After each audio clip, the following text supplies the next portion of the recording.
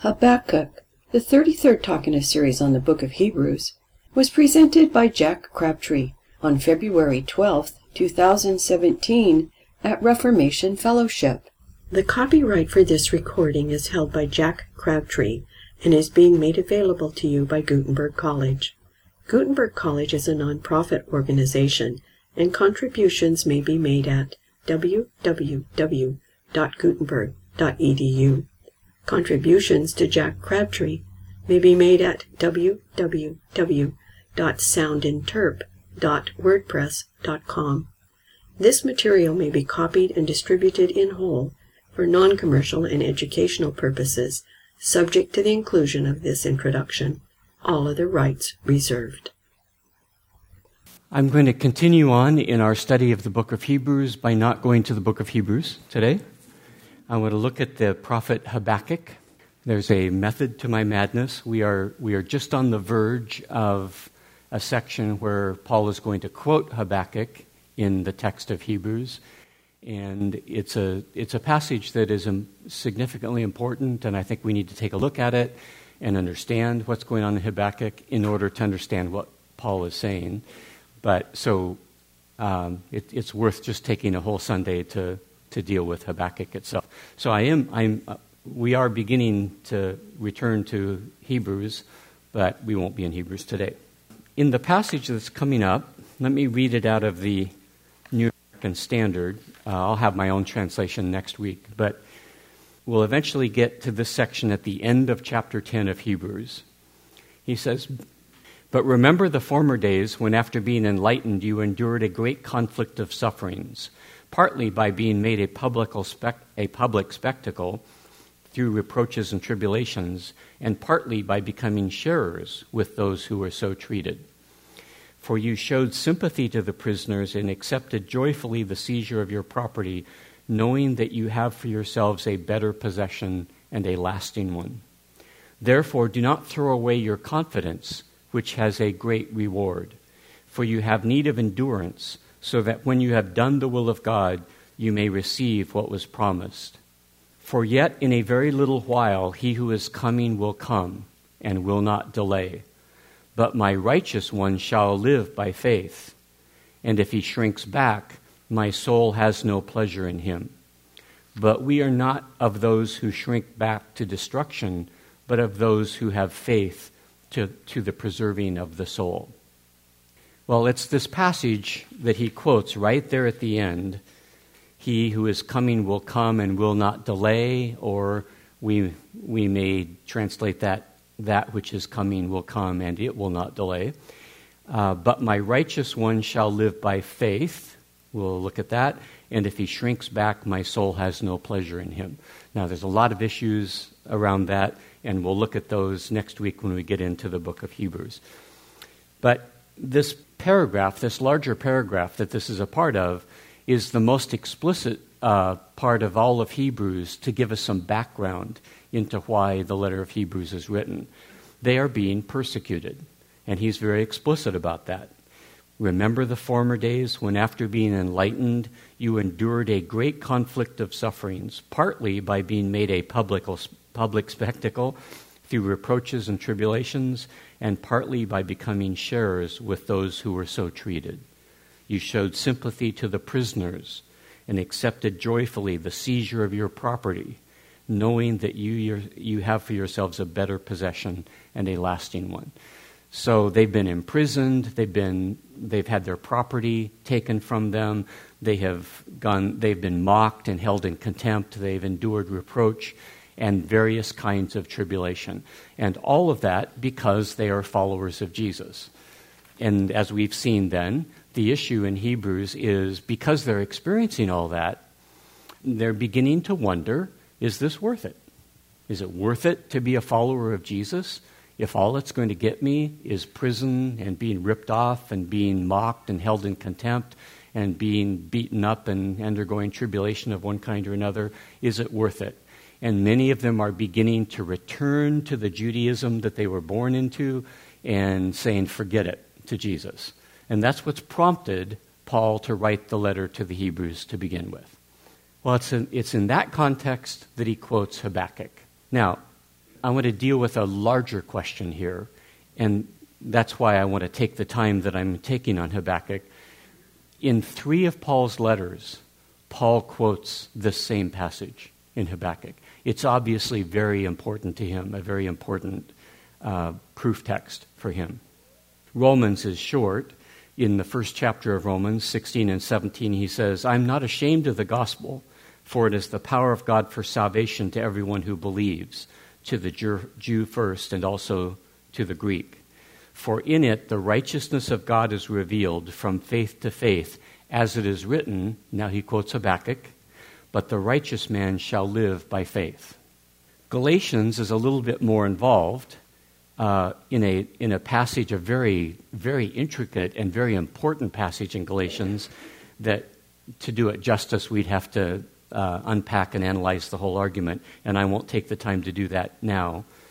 Our translations mislead us in Galatians, I'm afraid. One day we'll get there. But out of the New American Standard, it says, "Even so, Abraham believed God, and it was reckoned to him as righteousness," another passage that Paul quotes a lot. "Therefore, be sure that it is those who are sons of Abraham. The Scripture, foreseeing that God would justify the Gentiles by faith, preached the gospel beforehand to Abraham, saying, 'All the nations will be blessed in you.' So then, those who are of faith are blessed with Abraham the believer. Now, as many as are of the works of the law are under a curse, for it is written, 'Cursed is everyone who does not abide by all things written in the book of the law to perform them.' Now that no one is justified by the law before God is evident, for," now he quotes Habakkuk, "the righteous man shall live by faith. However, the law is not," now this translation has, "however, the law is not of faith." I will retranslate that. "However, the law does not exclude faith. On the contrary, he who practices them shall live by them. Christ redeemed us from the curse of the law, having become a curse for us, for it is written, 'Cursed is everyone who hangs on a tree,' in order that in Christ Jesus the blessing of Abraham might come to the Gentiles, so that we would receive the promise of the Spirit through faith." Then we've already looked at the Hebrews passage. So in those 3 places, Habakkuk shows up, 3 of Paul's most important letters in articulating the heart and soul of the gospel. He goes to this Habakkuk passage to reinforce his point. The issue is, is Paul making this stuff up, or is he discovering something in Habakkuk that really is there? Now, why do I even ask the question? Because for me at least, it's critical that Paul be discovering something that really is there and not making up something out of his own clever ingenuity of some kind. I don't want this to be Paul's idea. I want this to be God's idea if I'm going to invest my life in it, if I'm going to commit my life to it. It's important that it's the truth, the objective truth about what God is doing in history, has been doing from the beginning of time, and will continue to do to the end of time. If this is just some novel religion that Paul invented somewhere in the middle of history and faked a bunch of us out and got us going down this track of believing his gospel, his version of the gospel, which is not at all foreseen by the prophets, it wasn't at all in the minds of the prophets, but he just did a sleight of hand and made us think that it is, then I don't want to believe it. I don't want to invest my life in something that's a fiction. For Christmas, our daughter got us a little app that allows us to watch British television. So we found a documentary that was hosted or narrated, kind of hosted, by David Suchet, the guy who plays Poirot in the Poirot mysteries. We really like him. But what was phenomenal about that is the script, everything that was said, everything that was assumed, from beginning to end. It was shot through with the assumption that Christianity was invented by Paul. So he kept asking questions like, now why would Paul want to think that? And why would Paul want to go that direction in his doctrine and his theology? And what was motivating him and that kind of thing? if you stop to think about it, our museums, what we hear on television, the documentaries, everything we're exposed to, the underlying assumption is this is a human invention. It didn't even cross their minds that Paul took the direction that he did in his theology because he discovered that it was true. And it's because it was the truth that he proclaimed what he was proclaiming. That wasn't even an option in this thing. Well, on the one hand, is that possible? Sure. It's possible this is all an invention. But if it is, unlike David Suchet and people of that ilk, I'm not interested in it if it's not the truth. I mean, you can like it, like you like Beethoven's Ninth Symphony or something like that. You can like it as a creation of Paul, genius, clever, powerful, impetuous person that he was who had such an impact on history. You can admire him for the craft of it and for the character and person behind it. If you want to, that's fine. But it's not true. And however much I may appreciate what he has done and what he's accomplished in history, it's not worth investing my life in it if it's not true. Well, this is not unique to Habakkuk. This is true of everything that you find quoted in the New Testament by the Old Testament. We have to ask the question, are the New Testament writers discovering what was actually there in the Old Testament text, or are they twisting it and distorting it and changing it and transforming it so it says something that it doesn't say? If that's what they're doing, I'm not interested, and I would suggest that it makes no sense for you to be interested either. So let's look at Habakkuk 2 and see if we can determine that in Habakkuk 2. In Romans, at a minimum, the point that Paul seems to make in Romans when he quotes it is that life comes to those people, dikaiosune. Dikaiosune, remember, as being pardoned for the evil that I am and being blessed with the life that I don't deserve. It's a single word that basically carries those two ideas in it. I'm being pardoned for my sin, and I'm being granted a blessing that I don't inherently deserve. That's dikaiosune. Dikaiosune is on the basis of belief, and implicitly in Romans, and not on the basis of works of the law. That's exactly the point, explicitly the point, that he makes in Galatians. Dikaiosune comes to those who believe. It doesn't come to those who are practicing the law or keeping the law. And we'll probably have more to say about that a little bit later. In Hebrews, it's a little bit more complicated. He quotes more of Habakkuk. He includes more of it. He seems to require that it is implied in Habakkuk that belief is the essential condition for being granted eternal life. Secondly, that it's belief that perseveres through testing that is essential condition for being granted eternal life.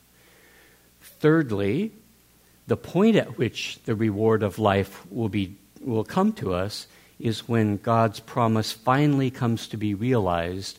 And Paul implies in Hebrews it's sometime after he's writing the book of Hebrews. So it hasn't happened yet. It didn't happen when Jesus came. Paul is still looking forward to it, and he's recommending his readers to still look forward to it. Yeah, so those three things. The question is, does Habakkuk support that? Can you find that in Habakkuk, or is Paul reading it into there? Well, let's go to Habakkuk and see what we can do. The biggest problem, the more I look at them, and I'm still not really a student of the prophets by any stretch of the imagination. I've always been taken there from the New Testament. So I have a lot to learn about the prophets. But what's becoming really clear to me is that any prophecy is impossible to understand if you don't get rightly oriented to who is the prophet talking to what end, answering what question, addressing what issue, in what circumstances. If we don't understand that, this is just a bunch of Hebrew words being thrown at you. And most of my life I've gone to the prophets and I haven't got anything out of them because you just got these barrage of words coming at you. I understand each word.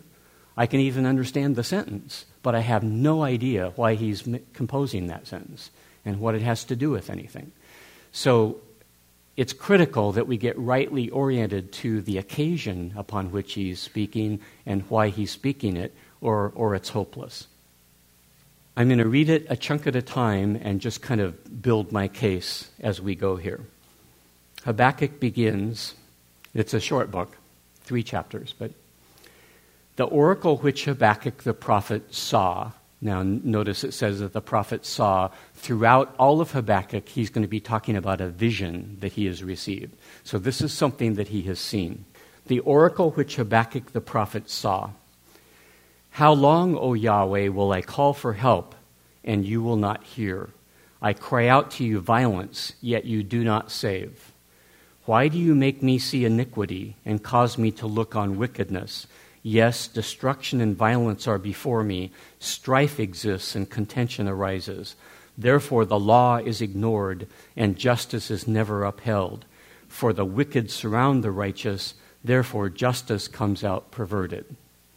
Okay, now the voice is going to change to God, but it begins with Habakkuk complaining. He's complaining to God about the violence, the iniquity, the wickedness, the destruction, the strife, the contention, and most importantly, the law is ignored and justice is never upheld.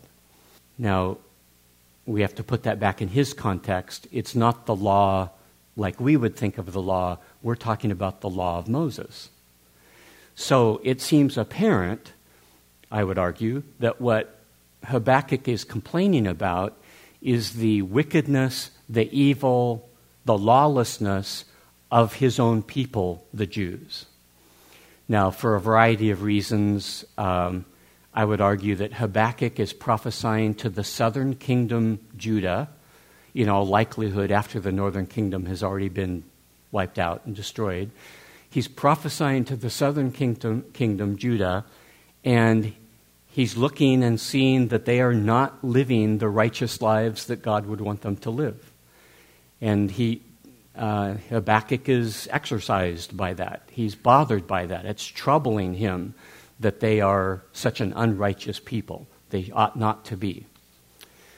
So in response to his complaint about Judah and the Jews, God responds to Habakkuk. And starting with verse 5, we have God responding. Look among the nations, observe, be astonished, wonder, because I am doing something in your days you would not believe if you were told. For behold, I am raising up the Chaldeans. And everyone I have ever seen identifies the Chaldeans here with the Babylonians. So he's basically saying, I'm raising up the Babylonians, essentially, to come and judge Judah, which we know from the rest of the Old Testament, that's exactly what happened. For behold, I am raising up the Chaldeans, that fierce and impetuous people who march throughout the earth to seize dwelling places which are not theirs. They are dreaded and feared. Their justice and authority originate with themselves. Their horses are swifter than leopards and keener than wolves in the evening. Their horsemen come galloping. Their horsemen come from afar. They fly like an eagle swooping down to devour. All of them come for violence. Their horde of faces moves forward. They collect captives like sand. They mock at kings, and rulers are a laughing matter to them. They laugh at every fortress and heap up rubble to capture it. Then they will sweep through like the wind and pass on, but they will be held guilty, they whose strength is their God. Okay, so he describes in poetic and very, very graphic terms how formidable these Babylonians are going to prove to be. They're arrogant, they're contemptuous, they are shameless, they have no fear of anybody. Other kings, they're just going to conquer them. They're just going to destroy them. They're going to be a formidable force in the world, which indeed they were, as history showed. So he says, no worries, Habakkuk. I'm going to judge Israel for their sins and for their godlessness and their wickedness and violence. I'm going to judge them. I'm going to bring this formidable force against them, this people who will destroy them as they destroy and conquer all the rest of the world. Judah is going to be judged by them. Now, he drops in here, but it sort of gets lost on Habakkuk. But notice he drops in here in verse 11. Then they will sweep through like the wind and pass on, but they will be held guilty, they whose strength is their God. Now, I'm basically what we're going to see is, I think that's the theme of Habakkuk, but they will be held guilty, they whose strength is their God. So they're not going to get off scot-free, but that's not mainly what he's saying to Habakkuk at this point. Mainly what he's saying to Habakkuk is Judah's going to be decimated by this people that I'm raising up that'll be coming. Well, now we move back to Habakkuk. Habakkuk is bothered by God's answer. He's very disturbed by God's answer. Are you not from everlasting, O Yahweh, my God, my Holy One? You will not die. You, O Yahweh, have appointed them to judge, and you, O Rock, have established them to correct. Your eyes are too pure to approve evil, and you cannot look on wickedness with favor. Why do you look with favor on those who deal treacherously? Why are you silent when the wicked swallow up those more righteous than they? Why have you made men like the fish of the sea, like creeping things without a ruler over them? The Chaldeans, New American Standard supplies the Chaldeans, maybe not. The Chaldeans bring all of them up with a hook, drag them away with their net, and gather them together in their fishing net. Therefore they rejoice and are glad. Therefore they offer a sacrifice to their net and burn incense to their fishing net, because through these things their catch is large and their food is plentiful. Will they therefore empty their net and continually slay nations without sparing? So his concern is, the Jews and Judah are evil and wicked and violent and unjust people. That's true. But Babylonians are worse. The Babylonians are treacherous. And at least the people in Judah pretend to worship you, God. The Babylonians don't worship you. They don't honor you. They have no respect for you. They have their own gods. And they think their own gods have made them invincible, have made them an indomitable power, and are going to march throughout the world and take it over. And they're giving all the credit to their gods. They are utterly godless. God, Yahweh.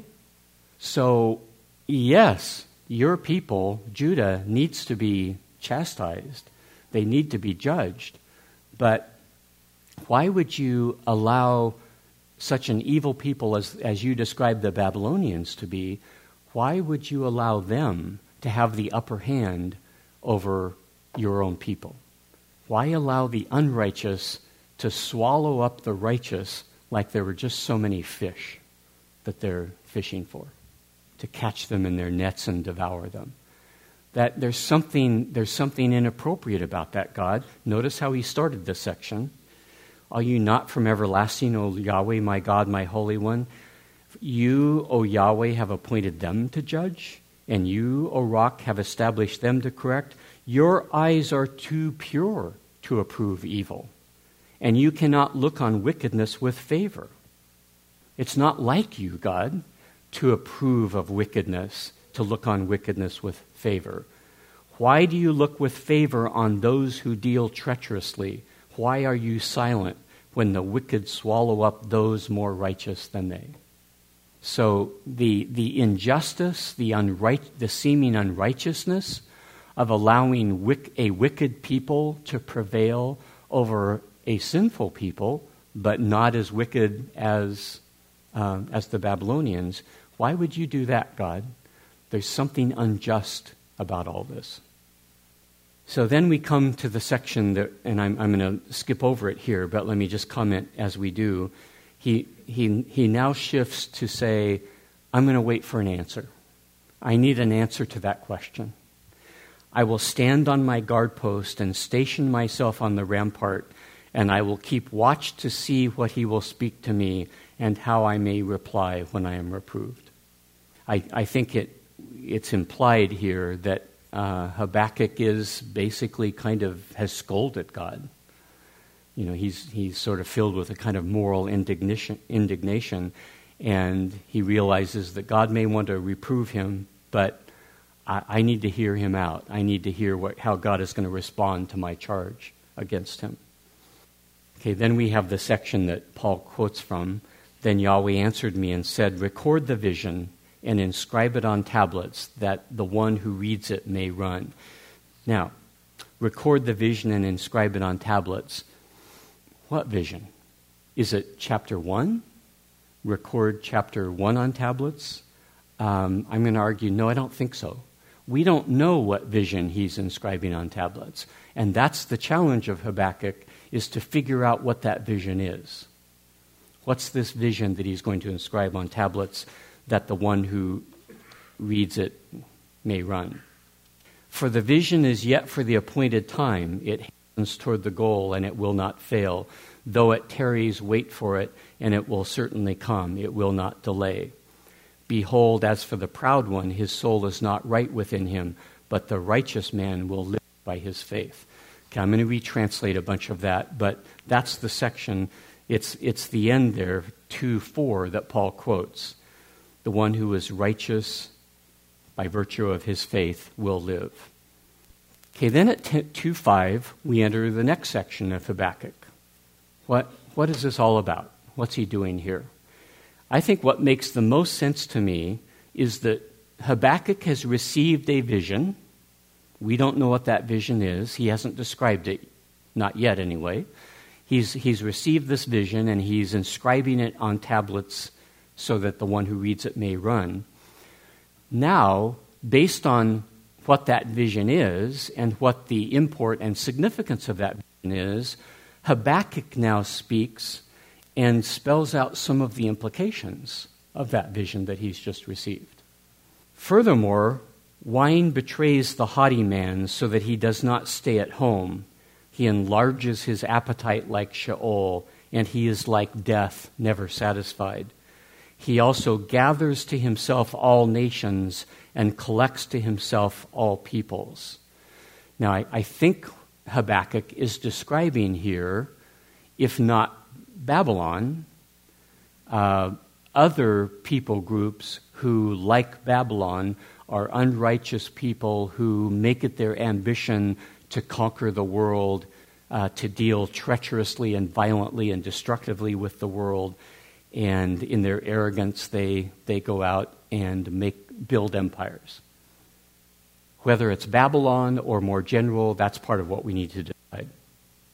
The next verse, will not all of these take up a taunt song against him, even mockery and insinuations against him, and say, woe to him who increases what is not his, for how long, and makes himself rich with loans?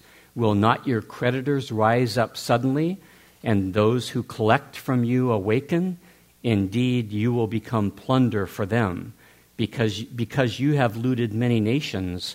All the remainder of the peoples will loot you, because of human bloodshed and violence done to the land, to the town, and all its inhabitants.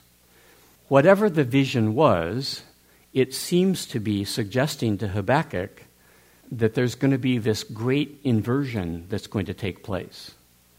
The arrogant, haughty people groups who take it upon themselves to treacherously, violently, rapaciously go out and rob the nations and destroy the nations in order to make it their own, they are going to have the nations turn on them. They will be defeated and humiliated, and the other peoples will triumph over them. So whatever the vision is. So there's going to be this inversion where the unrighteous, evil conquerors who seemingly are able to to travel around the world and not be stopped are going to meet their end. That is not going to continue. So something in the vision has suggested to Habakkuk, woe to you, people like Babylon, Babylon and people like Babylon. Then he has another woe. Woe to him who gets evil gain for his house, to put his nest on high, to be delivered from the hand of calamity. You have devised a shameful thing for your house by cutting off many peoples, so you are sinning against yourself. Surely the stone will cry out from the wall, and the rafter will answer it from the framework. I think this is the same thing. He's just simply using a metaphor.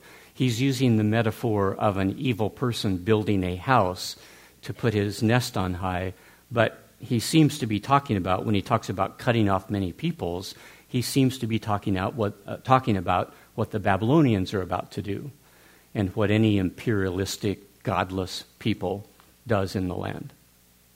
Then another woe, starting with verse 12. Woe to him who builds a city with bloodshed and founds a town with violence.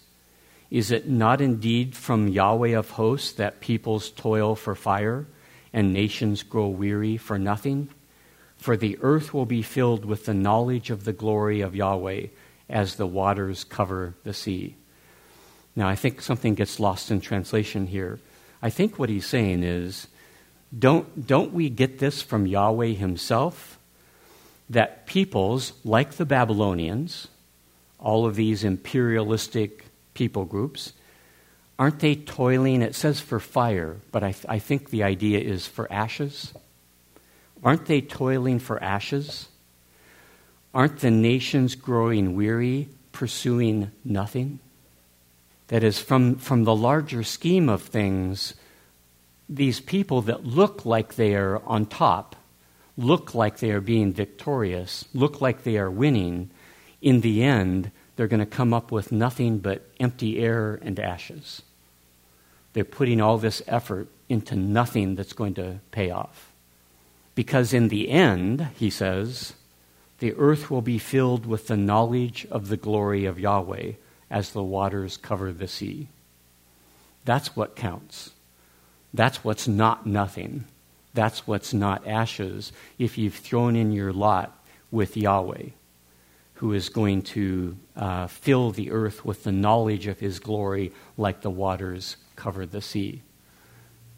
That's what you need to invest in if you're going to invest in something substantial. But all these people are just chasing wind, and they're not going to, in the final analysis, nothing is going to come to them for it. Then another woe. Woe to you who make your neighbors drink, who mix in your venom even to make them drunk, so as to look on their nakedness. You will be filled with disgrace rather than honor. Now you yourself drink and expose your own nakedness. The cup of Yahweh's right hand will come around to you, and utter disgrace will come upon your glory. For the violence done to Lebanon will overwhelm you, and the devastation of its beasts by which you terrified them, because of human bloodshed and violence done to the land, to the town and all its inhabitants. So again, I think it's a metaphor, like an individual trying to get somebody drunk and take advantage of them. That's what these nations are doing to weaker nations. And particularly the weaker nations that he always has in mind here, I think, are God's people, the Jews, taking advantage of God's people, the Jews. But just like an individual might try to get somebody drunk to take advantage of them, that's what these nations have been doing to God's people, Israel. Well, God's going to reverse the fortunes eventually. They are going to be disgraced. They are going to be dishonored. God will make them drunk and take advantage of them. And then one last woe. What profit is the idol when its maker has carved it, or an image, a teacher of falsehood? For its maker trusts in his own handiwork when he fashions speechless idols. Woe to him who says to a piece of wood, awake, to a mute stone, arise, and that is your teacher. Behold, it is overlaid with gold and silver, and there's no breath at all inside it. But Yahweh is in his holy temple. Let all the earth be silent before him. And here he's basically saying, like the Babylonians, all the godless peoples of the world who try to go out and conquer weaker peoples, take advantage of God's people, the Jews, all those nations have placed their trust in some God, in basically a false god, an idol. What good is that God going to do you in the day when Yahweh decides he's going to set things right? They're going to protect you. They're going to help you. They're going to deliver you. They're going to give you strength to conquer. No, they are nothing but a piece of wood covered with gold and silver, maybe. But Yahweh is in his holy temple. Let all the earth be silent before him. Yahweh is the only God that counts. Okay. Then we have seemingly tacked on to Habakkuk the last chapter, which is a prayer of Habakkuk the prophet, according to somebody. This is probably a psalm that is played according to some instrument. Yahweh, I have heard the report about you, and I fear. O Yahweh, revive your work in the midst of the years. In the midst of the years, make it known. In wrath, remember mercy.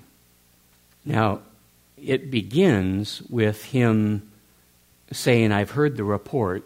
Now, what I'm going to argue is, I think this prayer is a response to the vision that was referred to earlier. Whatever this vision was, now Habakkuk has got God's answer. By way of that vision, God answered him about, what about the unrighteous triumphing over the righteous? What's with that, God? Well, the vision somehow answers that question. And Habakkuk is so taken with the answer that he begins with, Yahweh, I have heard the report about you, and I fear. O Yahweh, revive your work in the midst of the years. In the midst of the years, make it known. But in wrath, remember mercy. I think what he's saying is, whatever that vision was, please get on with it. I think he was praying Bob's prayer. God, we're ready. We're ready for you to make things right. We're ready to be done with the evil and the injustice and the perversion of truth and justice that's all around us now. If your vision is saying that you're going to set it right, then revive your work right now in the midst of the years. In the midst of the years, make it known.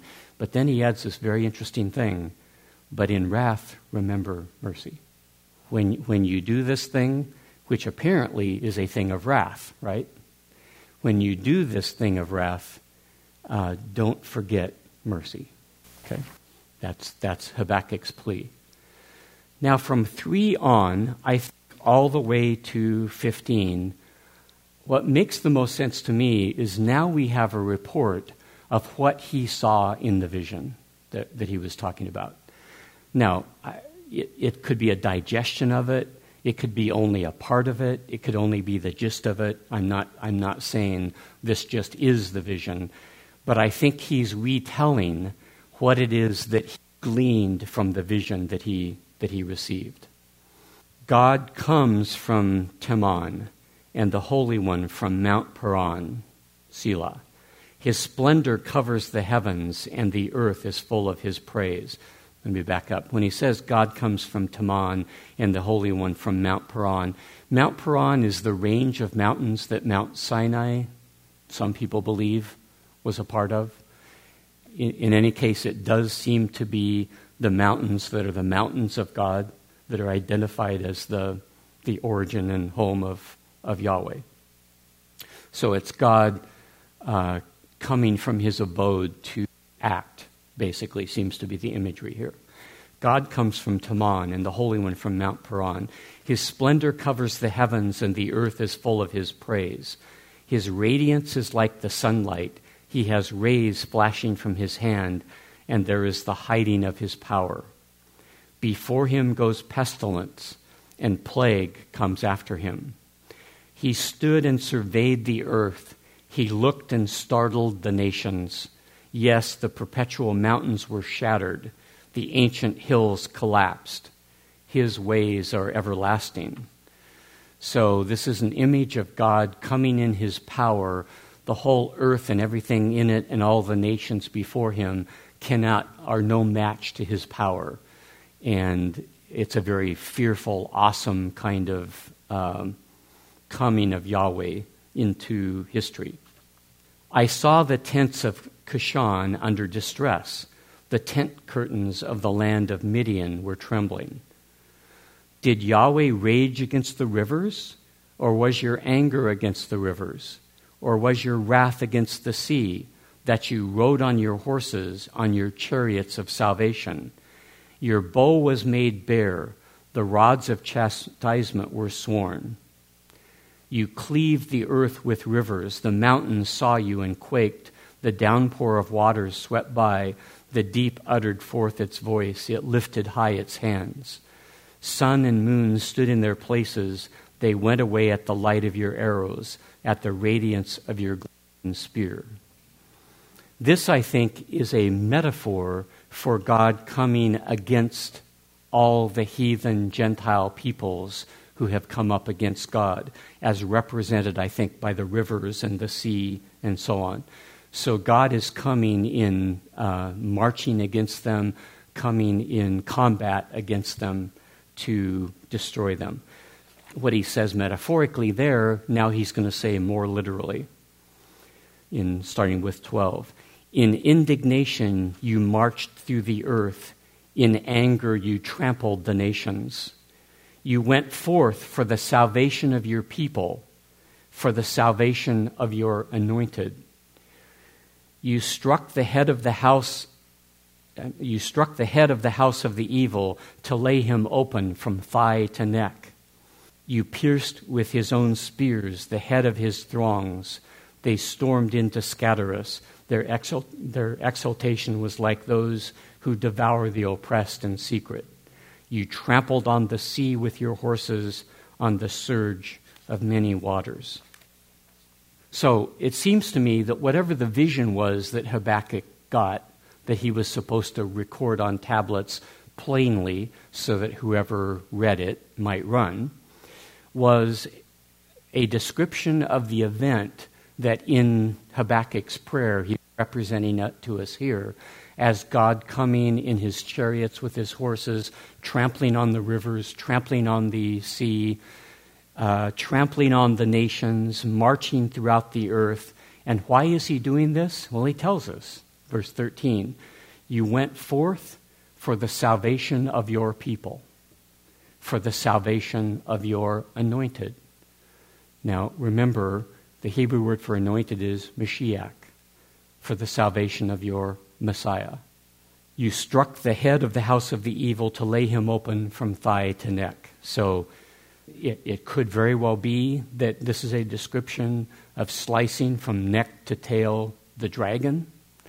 And you think of Revelation, where Satan is depicted as a great large dragon who is the force behind all of the geopolitical powers that are arrayed against Israel.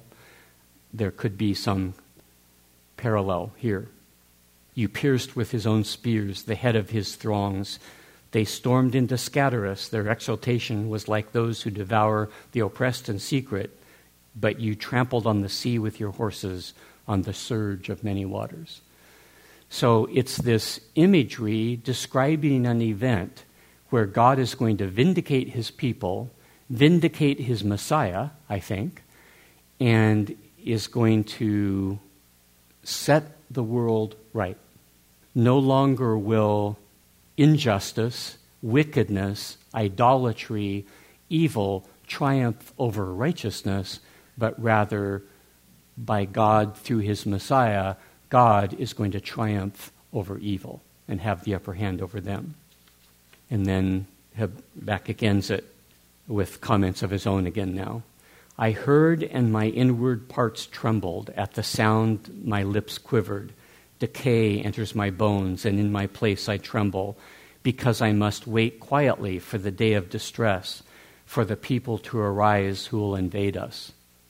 Though the fig tree should not blossom, and there be no fruit on the vines, though the yield of the olive should fail, and the fields produce no food, Though the flock should be cut off from the fold and there be no cattle in the stalls, yet I will exult in Yahweh. I will rejoice in the God of my salvation. The Lord God, the Lord Yahweh is my strength, and he has made my feet like hinds' feet and makes me walk on my high places. And then he just has choir directions after that. There, I think it's Habakkuk is ending the thing with a very personal note. It scared me to death. This vision scared me to death because I realized that the course of history is such that unrighteous people are going to triumph over righteous people. They just are. They're going to sometimes decimate them. They're going to deal violently with them. The Babylonians, he told me first thing, the Babylonians are coming, so I must wait quietly for the day of distress, for the people to arise who will invade us. And I think he means at this point in his lifetime. The Babylonians are coming, and there ain't nothing I can do about it. They're going to come, and they're going to be violent, and they're going to overpower us. But then he has this wonderful statement that he makes. Though the fig tree should not blossom, because the plants were decimated by the Babylonians overrunning the land, though there be no fruit on the vines, because they trampled down our vineyards, though the yield of the olive should fail, and the fields produce no food, for the same reason, the Babylonians got them, though the flock should be cut off from the fold, because the Babylonians stole them, and there be no cattle in the stalls, yet I will exult in Yahweh. I will rejoice in the God of my salvation. Now, why? Because though I may suffer deprivation, though I may suffer violence done against me, yet I have seen the vision of how God intends to resolve history. And how does God intend to resolve history?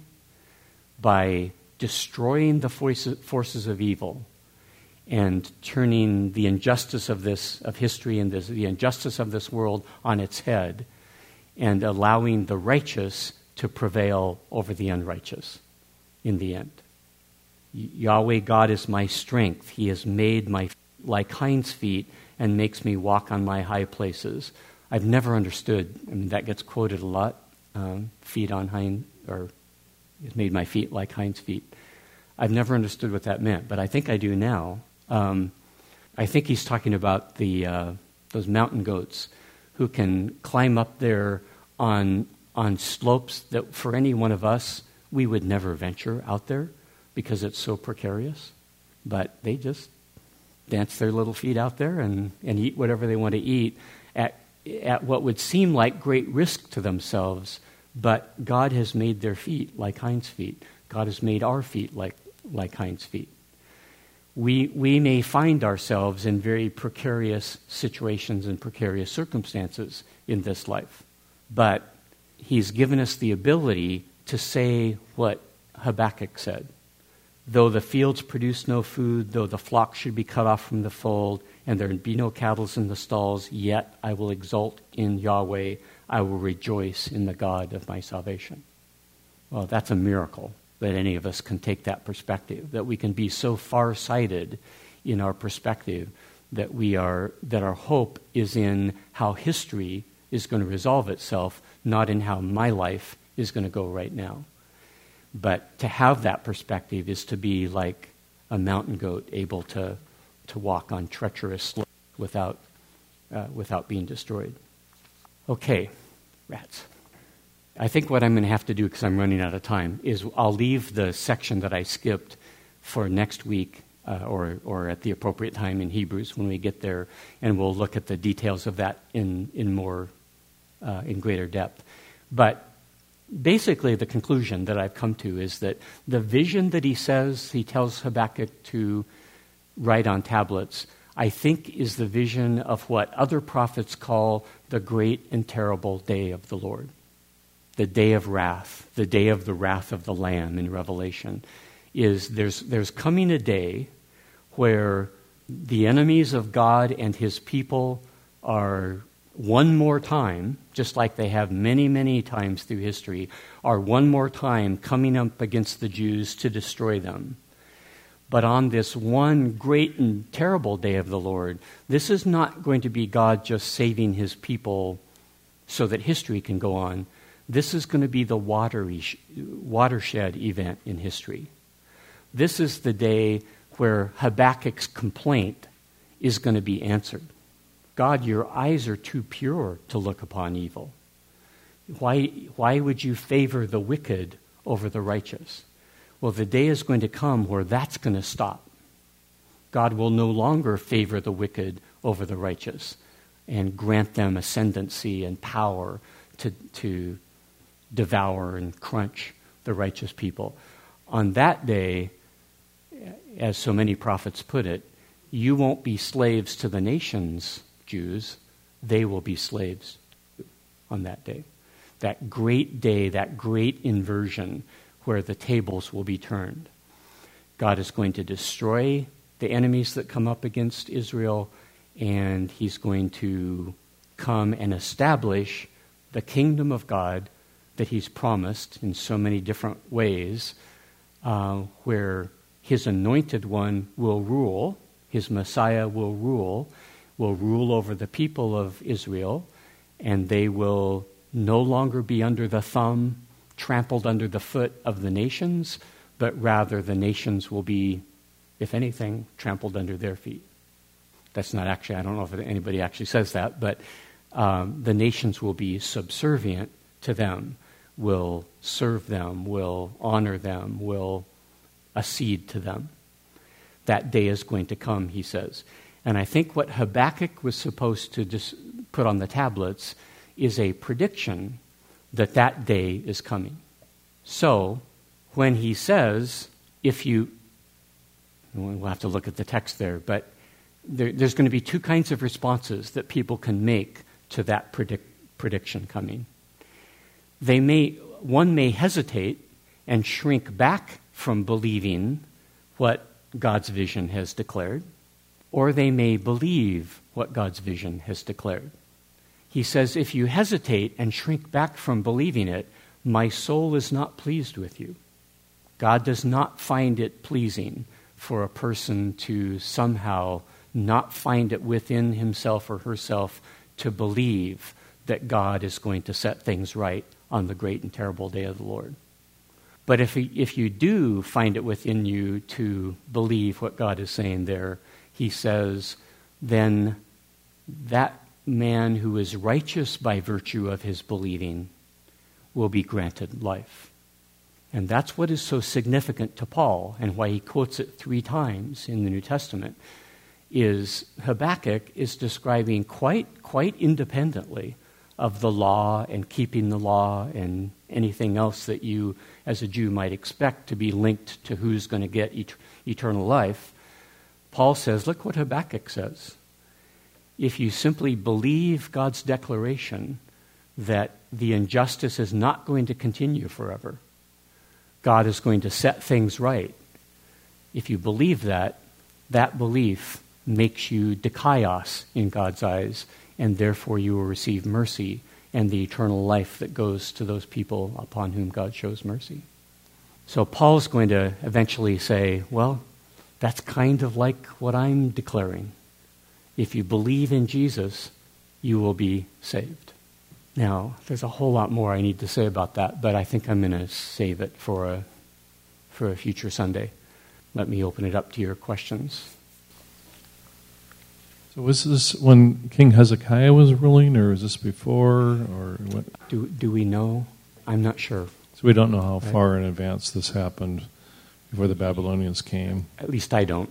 Yeah, that's a great question. My sense is that nobody really knows for sure. I don't think they know exactly when this happened. I'm just wondering, these woes the woes in chapter 2, are they at all a description of this vision? I mean, is that... Well, I think they are a reaction to the vision. Okay. Because this great and terrible day of the Lord is going to happen, Habakkuk is saying to Babylonian-type peoples, woe to you. Mm-hmm. you may be pretty proud of yourself for conquering the earth, but it's going to end up nothing but ashes to you in the end. This is get you anywhere. Yeah. He talks about them being plundered by those that they plundered. Exactly. And it's kind of like the vision. I mean, to me, I've always read this as just a description of what he'd seen.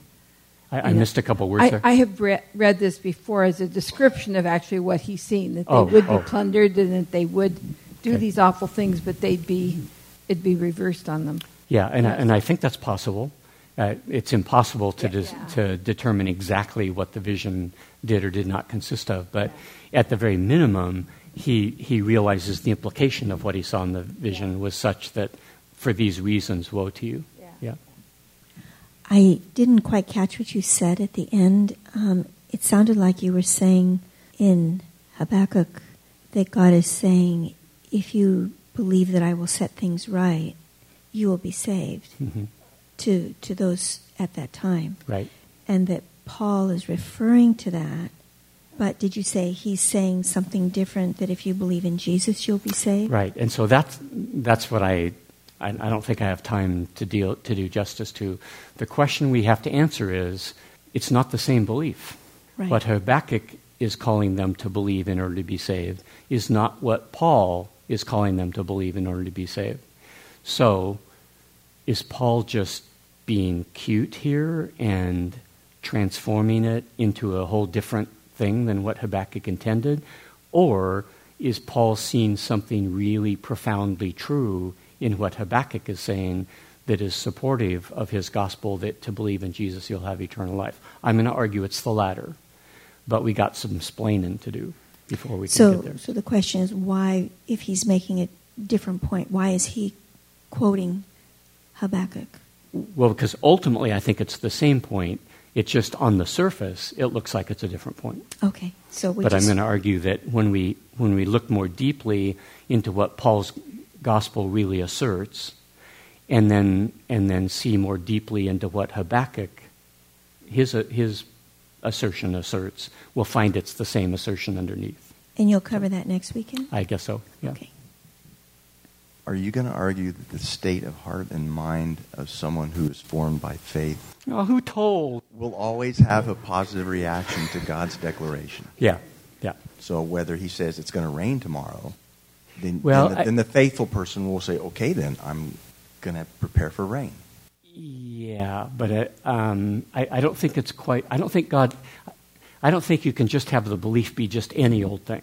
Right. It can't just be something. If you believe that Jesus was left-handed, you will be saved. I don't think that's going to work. Or if you believe that the Patriots are going to win the 2017 Super Bowl, you'll be saved. But what if God says they will? Pardon? What if God says they will? No, what I'm saying is that even if God says that, that's fine. God can do that. But I don't think Paul can then use that as evidence for his gospel. Because I don't think we got to talk about that. Okay.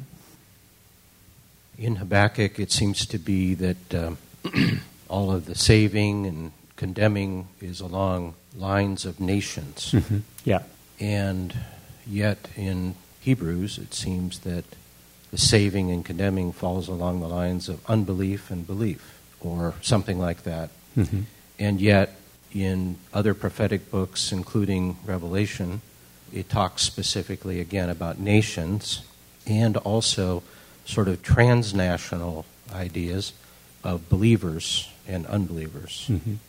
So, my grasp of that is that it's all playing out. All those things are playing out along lines of belief and unbelief, and also along lines of nations. And so, for instance, talk for a second about if I'm a believer and I'm a citizen of some country, some nation that comes against Israel, but I'm a believer, what happens?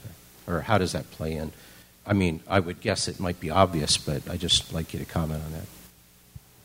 Do you mean on the day that he's describing here? Well, let's be real specific. Let's say it's some nation that is currently very hostile toward Israel, okay?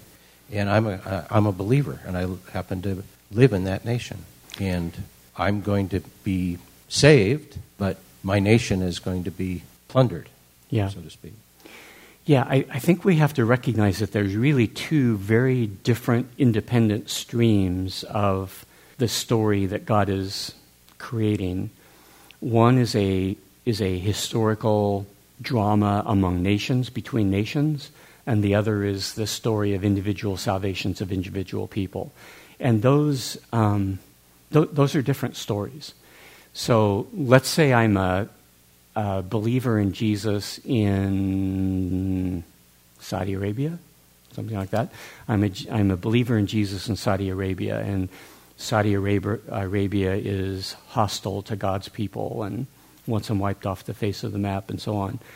As a resident there, I may suffer the consequences when on any day that God comes to judge for his people and he brings destruction to the Saudi Arabians, I may get caught up in that. That may very well be true.